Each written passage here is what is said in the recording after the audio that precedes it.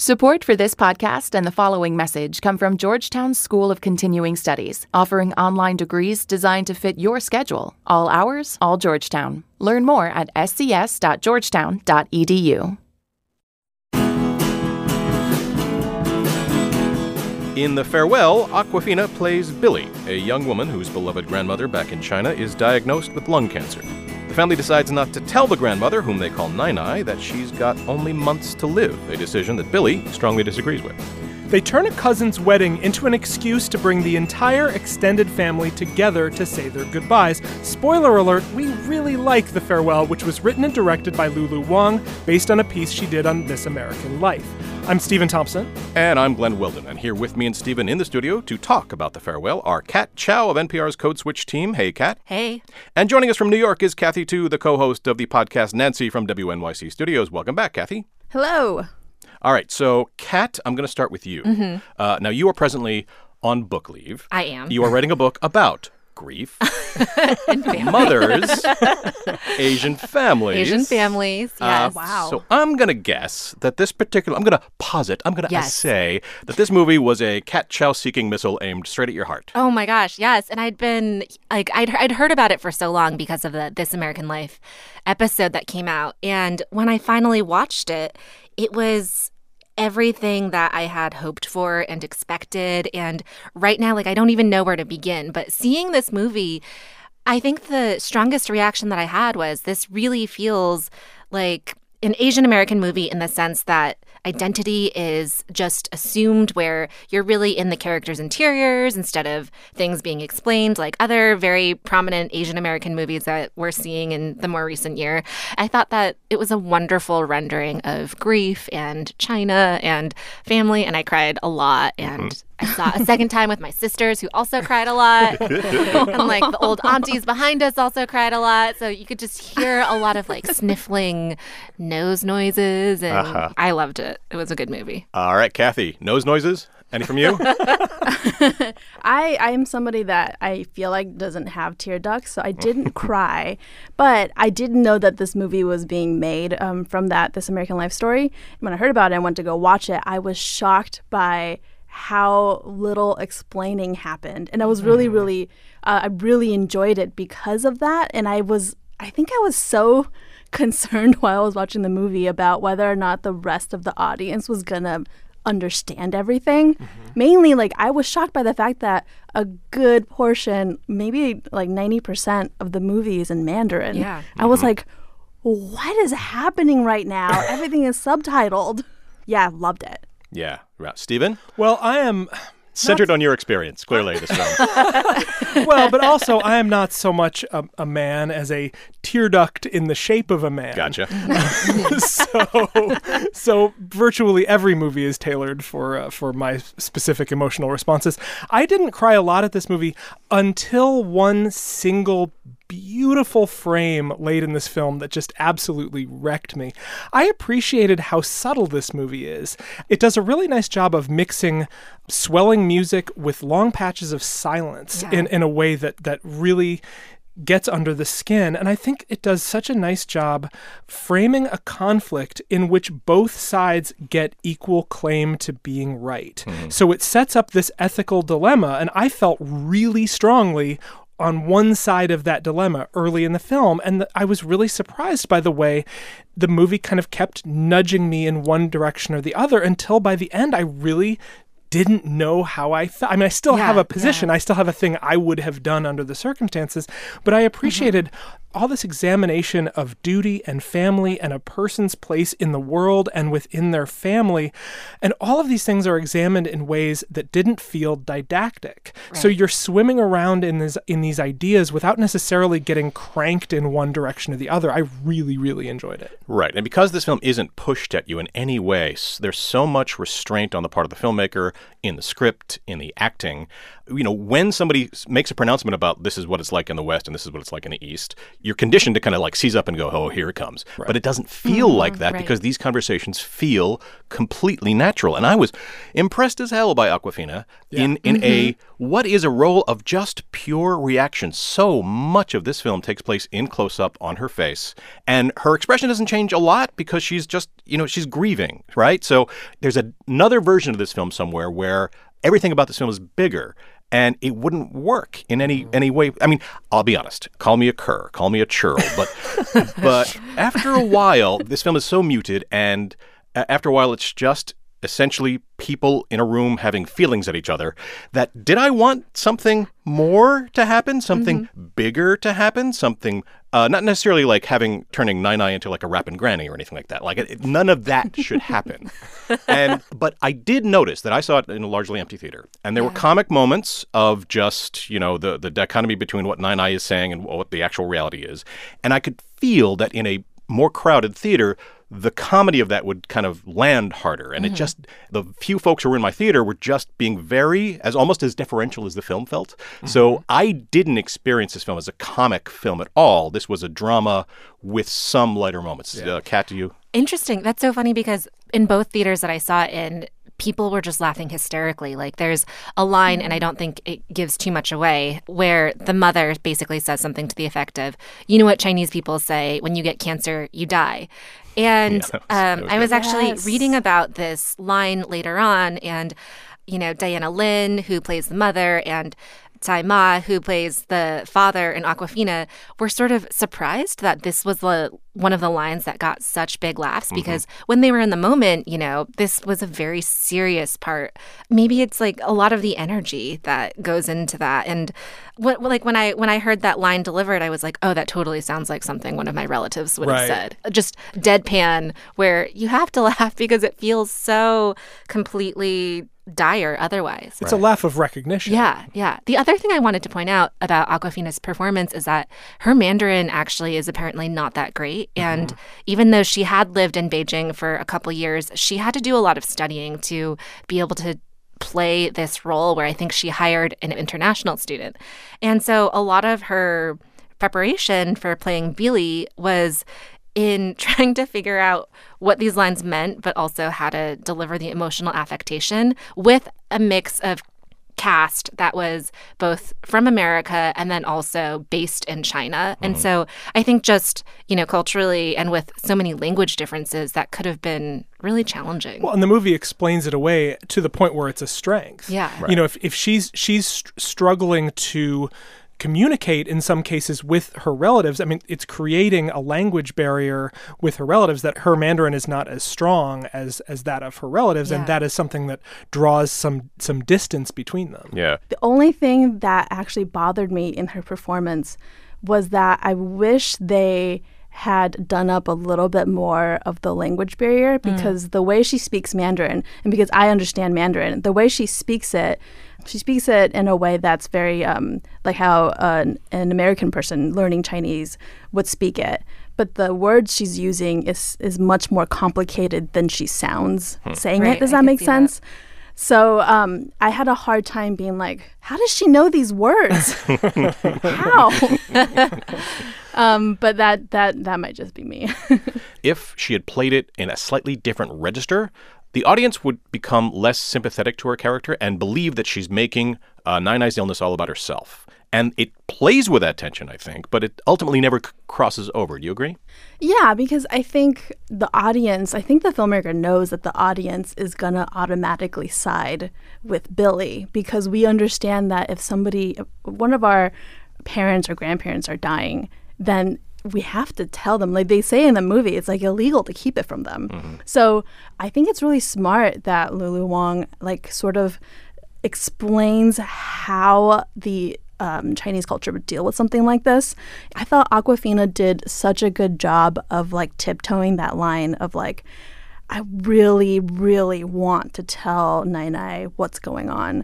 But at the same time, I love her so much, and the rest of the family also loves her so much. Like, everything is done out of love. Well, and, we've talked about the careful line that Akwafina draws in her performance, which I agree is outstanding. I was really, really taken by the performance of Zhao Shuzhen as Nai Nai. I think So good. you talk about walking a fine line. One of the things that you're experiencing as a viewer is you're not 100% sure that she's not in on this. Right. You're not 100% sure that she is really walking around oblivious to her long-term health condition. And I think that is such a careful and intelligent way of approaching that character. And I think the movie contends with that in really smart ways. I also got to give a shout out to Taima. Of course. Oh, yes. Who is, my God, first of all, he has been in, I think, 60% of all of the entertainment I have ever consumed. Yeah. Probably, yeah. This guy's IMDb page. His IMDb page has 123 acting entries. He's in Arrival. He is in the Rush Hour movies. He is in every TV show Right? ever. It's one of those things where you're reading the IMDb page and you think, well, any minute now I'm going to hit Nash Bridges. There it is. Nash Bridges. He's on Walker, Texas Ranger. Walker, Texas Ranger, of course. Yeah. If he were old enough, and his IMDb page dates back 40 years, if he were old enough, I mean, guarantee you The Love Boat would have been on there. Absolutely. But these are all relatively minor roles on these, right? And I don't know if I've ever seen him in a drama with like this much depth to his character. And it was really exciting. Well, there's depth to the character, and he's every dad ever. Yeah, that's true. The smartest thing that this film does is right away we get introduced to a major theme, which is it's Nai Nai and Billi on the phone, and they are both lying to each other. It's the kind of lies every family does to kind of paper over something just to get through this conversation. Can we just get through this conversation really quickly? I have to get off the phone now. And that becomes a major theme. That becomes the thing that this film is about, is how much of family life is based on pure deception.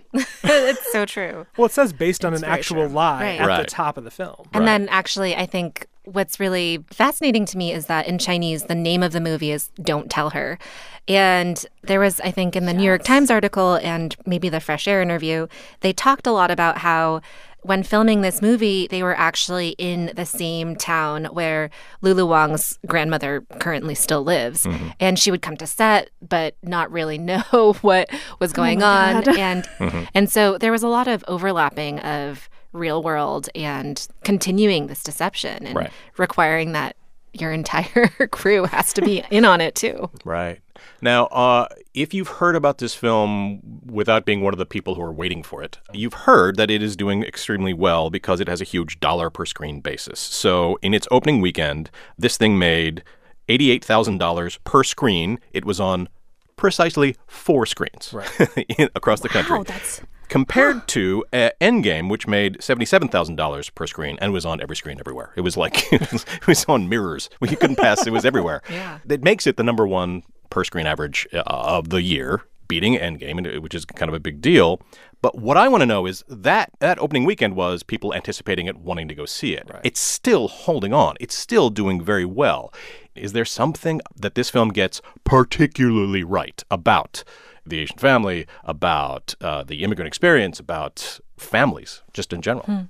That's a really good question, Glenn. I think that for me, what I saw was just this idea of displacement where Billi goes to China and, you know, her language skills are not that adequate, but also you just have these expectations and this filial duty that, you know, her family is basically demanding that she follow. And the whole arc is, I think, a lot of the experiences that I grew up with, which is like, at what point do you take these obligations as your own? And I think the movie gets that really, really well. And I found that very moving. It's the family dynamics that I really, really related to, because almost every conversation besides like hiding cancer from my grandmother, I feel like I've had that conversation with somebody in my family. Like, there's a scene in the movie where the entire family is sitting around the table at a restaurant and they're kind of like the mom is jousting with, I think, an aunt about like whether America's better or worse than China. And I was like, oh my God, we've had this conversation. Like, we've had this conversation. It is so awkward and they never stop. I think the thing that I really loved about the movie that stood out was just how much of a project this is in identity, where you have Lulu Wang, who is a Chinese-American filmmaker, having to, sell this movie that's based on her entire life and like bring this to a country that she is a part of. And I felt like even the meta part about making the movie and the movie itself just spoke to so much of like where you're in both worlds. And I really appreciated that as someone who is also, trying to tackle a project like this. All right, thank you. Yes, tell us what you think about The Farewell. I have a feeling one or two of you might be interested in this particular film. Find us on Facebook at facebook.com/PCEHH or tweet us at PCHH. When we come back, it will be time to talk about what's making us happy this week, so come right back. Support for this podcast and the following message come from the University of Alabama, offering Bama by distance. Choose from over 70 premier bachelor's, master's, and doctoral degree programs in a flexible online format in areas including business, communications, social work, education, and more. Give your career a boost through the University of Alabama's online degree programs. Learn more or apply today at bamabydistance.ua.edu. Support for this podcast and the following message come from Hulu. With the largest streaming library full of your favorite reality TV shows, Hulu is the home for reality TV's biggest fans. Catch all the drama, all the tears, all the heartbreak, all the competition. Because Hulu has your reality TV. Start your free trial today. Learn more at hulu.com. Support for this podcast and the following message come from Google. From Connecticut to California, from Mississippi to Minnesota, millions of American businesses are using Google tools to grow online. The Grow with Google initiative supports small businesses by providing free digital skills workshops and one-on-one coaching in all 50 states, helping businesses get online, connect with new customers, and work more productively. Learn more at google.com/grow. Welcome back to Pop Culture Happy Hour. It's time for our favorite segment of this week and every week. What is making us happy this week? Kat Chow, what is making you happy this week? I just started binging *Halt and Catch Fire*, the AMC series from a few years ago, actually, which is how I would describe it, is like the Mad Men version of personal computing, which sounds so unsexy, but I'm addicted. It's very disruptive to my work routine, but it's so good. There's some really great performances by the actress Mackenzie Davis, who plays one of the lead roles, and Carrie Bechet. And there's just so much to mine in there, and I'm excited to finish the whole series. How 2 days. How far are you in? I am in the second season, the middle of it. Okay, because people say start with the second season. Do you agree with that? The first season is finding its feet. Yes, the first season is, if someone had not warned me about that, I think I would have just ditched it and said I should go back to being productive. But now I'm like 3 days in, and this is all I'm doing. It's really bad. So that's really what's making me happy. All right, Kathy, too, what is making you happy? Nancy listeners have recommended this show to me before, and this past week is when I really started watching it. Harlots on Hulu. It is about, I think, 18th century harlots in London and how they're trying to move up in, like, harlot society, I guess I would say. It is fascinating and heartbreaking and very dramatic, and it's everything I need right now as I'm researching more in the next season of Nancy. That's great. That's Harlots on Hulu. Excellent. Thank you very much, Stephen Thompson.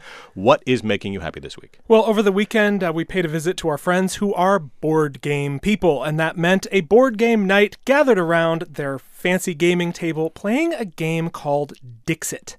Now, Dixit is kind of like Cards Against Humanity, but instead of words, you have these very evocative pictures. So you have a deck of cards, all of which have pictures on them, all of which kind of look like graphics from weird children's books. Cool. Is kind of the best way to describe them. They're very fantastical, like maybe like prog rock album covers sometimes, but very strange, very vague, very evocative. And basically, kind of like Cards Against Humanity, you take a turn, you have a card, and you signal to everyone at the table a word or phrase or sound or something that will hint at which one is your card without telling them outright. Then each player at the table puts down a card to match that phrase, and then everybody picks from among the cards to try to guess which one is the dealer's card.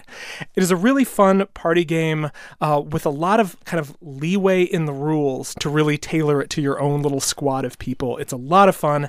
Dixit, D-I-X-I-T. I was going to ask for the spelling. Yes, it does. Yes, it does. I've heard about that game. Haven't played it yet. A lot of fun. All right, so what's making me happy this week is a few weeks back we had Felix Contreras on the show, and he was talking about Los Spookies. He also mentioned a few other shows, including Alternatino with Arturo Castro on Comedy Central, and I've been meaning to check it out. I finally got a chance to, and I am fully in. Castro had a recurring role on Broad City, and he was very funny on that, and he also was good on Narcos, but, neither one of those shows really shows his range. This is what sketch comedy can do. But every episode has some connective tissue, usually revolving around him, his friends, his career, his love life. So what you get in every half-hour episode is a really good mix because it can go very big and very dumb, but it also leaves room in those pieces about himself for more grounded material that can let him be funny with a gesture, with an expression, with a reaction. Nothing about it seems tired or hack, because it keeps changing things up on you. So it shares a sensibility of here's what it's like to be, in 2019, a young Guatemalan man in New York City. That's the sensibility, but the execution allows for some real variation and surprise. So if I were to list, if you saw the Comedy Central listing of what these sketches are, you'd see the premises and you'd think, well, that sounds kind of lazy. But no sketch ends up where you think it's going to end up, which makes it truly exceptional and very funny. Alternatino with Arturo Castro on Comedy Central, and that is what is making me happy this week. And that brings us to the end of our show. You can find us all on Twitter. You can find me at GH Weldon. You can follow Steven at I Dislike Steven. You can follow Kat Chow, that's Kat with a K, at Kat Chow. You can follow Kathy 2 at _Kathy 2. You can follow our producer Jessica Reedy at Jessica_Reedy, and our producer Emeritus and Music Director Mike Katzif at Mike Katzif, that's Katzif. Mike's Banda Locum In is providing the music that may or may not be setting your toe to tapping and your head to bobbing. Thanks you all for being here. Thank you. Thank you. Thanks to you for listening to Pop Culture Happy Hour from NPR. And if you have a second and you are so inclined, please subscribe to our newsletter at npr.org/popculturenewsletter, and we will see you all next week. To restore your faith in humanity, get the StoryCorps podcast from NPR. Uninterrupted conversations between real people about the things that matter most. This season, we're hearing from LGBTQ voices and what life was like before Stonewall, from lesser-known victories to conversations across generations. Listen to all 12 episodes now.